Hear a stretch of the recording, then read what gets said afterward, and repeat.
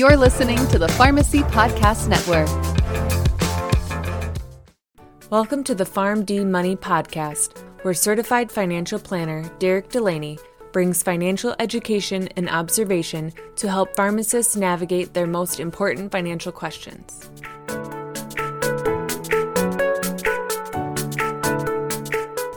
Welcome in PharmD Nation to episode number 89 of the PharmD Money Podcast. I am your host, Derek Delaney. Thank you all for joining me today. One of the I think the dumbest, but it's hard not to do. One of the dumbest things people do when it comes to their personal finances is they like to compare where they're at compared to other people.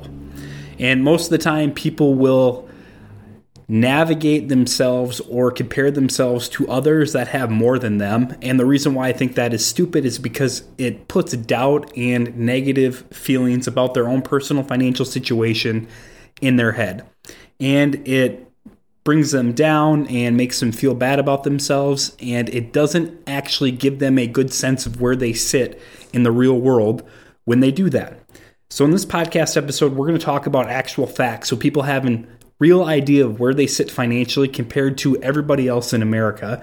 And the way that we're going to do that is we are going to talk about the average household retirement savings account balances of people in the United States. So to start, I want to let everybody know that these are actual figures that were sourced from the Employee Benefit Research Institute. So this is not information that I'm just pulling off of my own records or I'm just guessing or estimating. These are actual numbers. And again, the reason why I want to do this is to give people an actual understanding of where they sit from a retirement savings standpoint, to let them know, are you ahead of your peers? Are you behind your peers? And if so, by how much? And that will give you a better idea of what you need to start doing in order to create a better financial future for yourselves. Whether that's creating more contentment because you already have enough compared to others, or maybe bumping up that savings rate so you're not as far behind as you get older, specifically as you get closer to retirement. So let's jump right in.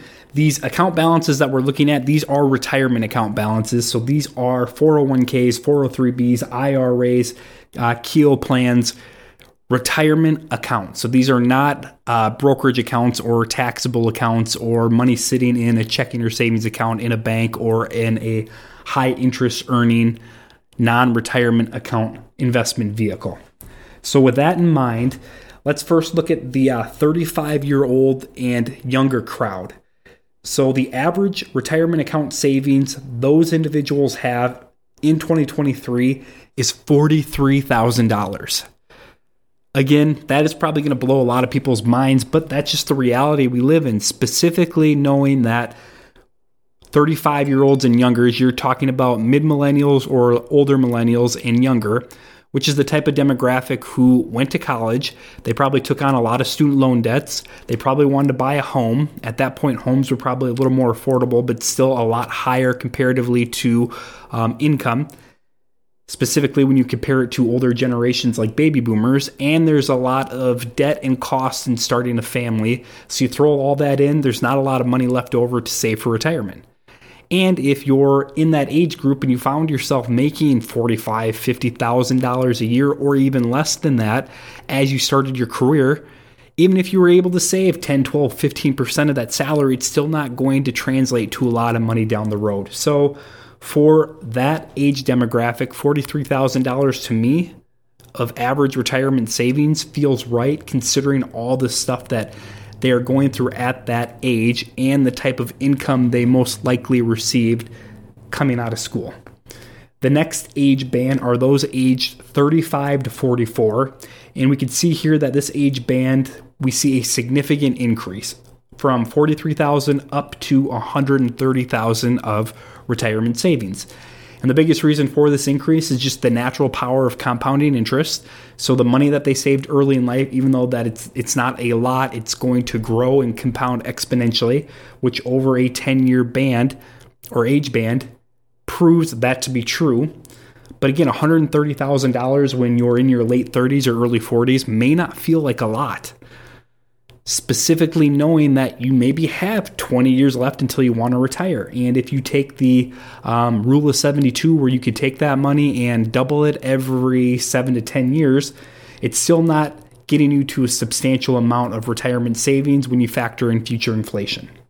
So I could see people sitting in that age band who have around $130,000 of retirement savings feeling good about themselves.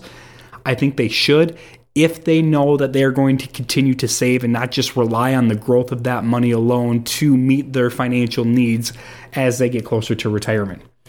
Now we get into the meat and potatoes, where it really starts to matter for a lot of people, and that is the age band of 45 to 54.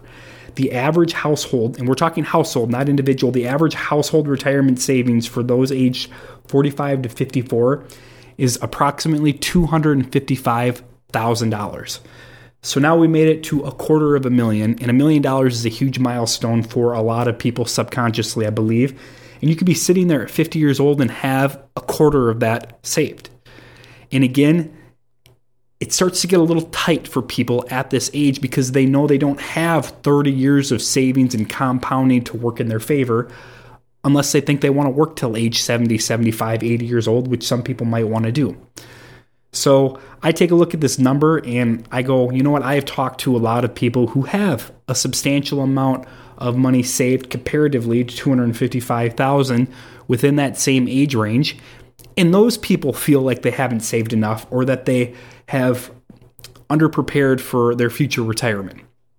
And it's interesting when you talk to those people and you give them these type of figures, it instantly provides relief off of their shoulders, in my opinion, because they now know that, comparatively speaking, in more of a broad sense, that they are overachieving from a financial retirement savings standpoint, even though they might not feel that way because they're comparing their financial situation to people who may have more than them. So just know that if you're in your early 50s and you're married and you have a household income and you have household retirement savings and it's greater than $255,000, you're beating the averages. That is a good place to be. The next age range is 55 to 64, and this is when people move into actual retirement. Because again, age 62 is when you can start taking Social Security. 65 is when you can start turning on Medicare. So 55 to 64 is when people actually start looking at retirement. They start putting numbers on paper and starting to figure out if they can afford to make that decision or not. The average household retirement account savings in that age range, which is the highest, is $415,000. So we're not even over $500,000 yet. In my work, being in this industry, and I work a lot with people in the Midwest, so that probably matters quite a bit too, this is not uncommon. It is not uncommon for people to have under $500,000 of a retirement nest egg and planning to utilize that next nest egg to live off of for the next 25 or 35 years of their life. And a lot of people have created lives that will allow them to do just that, where they don't have a lot of debt. Their expenses, specifically speaking in retirement, are not anticipated to be a whole lot. And they feel comfortable knowing that income sources plus $450,000 of retirement savings is going to be enough for them to retire. The last age range I want to take a look at are people aged 64 and older, and the average retirement savings account balance for that age range actually drops a little bit to $405,000. And that is because people at that age start spending their money once they get to retirement, and their average account balances start to drop slightly as they get older and they start spending that money. So from being a 20-year-old up into a 65-year-old, the range is probably a lot lower than people listening to this podcast probably expected.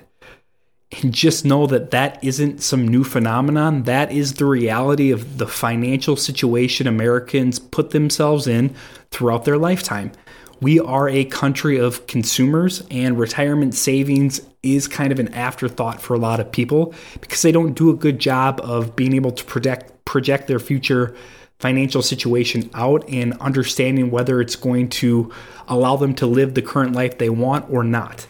Which, again, if more people did that, I think it would increase the amount they put into savings, specifically earlier in life. The other interesting thing that this data promotes, in my opinion, is the value of Social Security in our personal lives, specifically those that are getting close to retirement. So there is a huge debate that rages every single year about, will Social Security be around for the long term? Is Social Security something I can count on? And my opinion has always been yes, 100%. And the reason why I pound my fist on the table and say that is because Social Security, for a large majority of Americans, is their financial lifeline. Where Social Security will tell you themselves that Social Security is projected to account for 40% of your pre-retirement income. And we all know that that dramatically gets lower when you're a higher income earner or you have a higher net worth. But as you can see, majority of Americans aren't in that higher income, higher net worth bucket. So Social Security is going to account for 40%. And in my opinion, specifically as you get older, it's going to account for 60 to 75% of their retirement income. And if that gets taken away or significantly gets reduced, that's going to create a lot of financial problems for older Americans, and it's going to drive a lot of people into becoming destitute because they need that income, specifically because over the course of their lives, they haven't done a good enough job saving for themselves. And I don't think that trend is changing based off of the numbers we just got done talking about. Because of that, it creates a huge opportunity for higher earning income families. So if you're in a family that's making over $200,000 a year, you're making over $250,000 a year plus, please understand that you have been given a golden opportunity to take advantage of that higher income to maximize your future financial well-being. And it's not just all about investing, but you have opportunities to do great work from a tax planning standpoint because you have money. You have a great opportunity to prepare for retirement from an estate planning standpoint, to get all your ducks in a row when it comes to all the different fields of financial wellness you should have prepared for yourself. And the only reason most people don't end up doing that is because they don't see themselves as having that opportunity because of that comparison factor we talked about before. Well, my friends X, Y, and Z have way more money than me and they can barely survive in retirement, or they don't feel like they're financially set for retirement. And if they don't, there's no way I can be. So what's the use of even trying? And that brings me to my last point is it's very, very important for everybody to focus on themselves when it comes to their future financial well-being, specifically when it comes to retirement. And why comparing yourselves to other people, specifically people who you think have more than you do, is a really stupid decision. And the primary reason for that is because most people, when it comes to their financials, lie. They do a great job of being able to show that they have a lot through consumer purchases like buying a bigger house, getting a boat, getting a cabin, stuff like that. When in reality, in my experience, a lot of people who find themselves in that situation are barely treading water. But they have no problem faking it, and they have no problem telling others that they have far more than they actually do, when in reality, that's just not the case. So just know that focusing on yourself, being diligent, being disciplined, and planning ahead and making smart decisions is going to give you an opportunity to put yourselves ahead of the average American, not only when it comes to average account household retirement savings balances, but also when it comes to future financial independence, specifically in retirement, as long as you're doing the right things consistently over a long period of time and letting the power of compounding work in your favor. So, focus on yourself, find contentment in your future, and let everything else fall in its place for your benefit. If you're looking for more information about PharmD Financial Planning or myself, feel free to visit pharmdfp.com. If there is a topic or you have questions on anything we talked about in this podcast episode, email podcast@pharmdfp.com with those questions, topics, or ideas you'd like to hear more about. Finally, until next time, PharmD Nation, be well. The PharmD Money Podcast is not intended to be tax, legal, or investment advice. All opinions expressed on the show are for informational purposes only and should not be relied upon for tax, legal, or investment advice.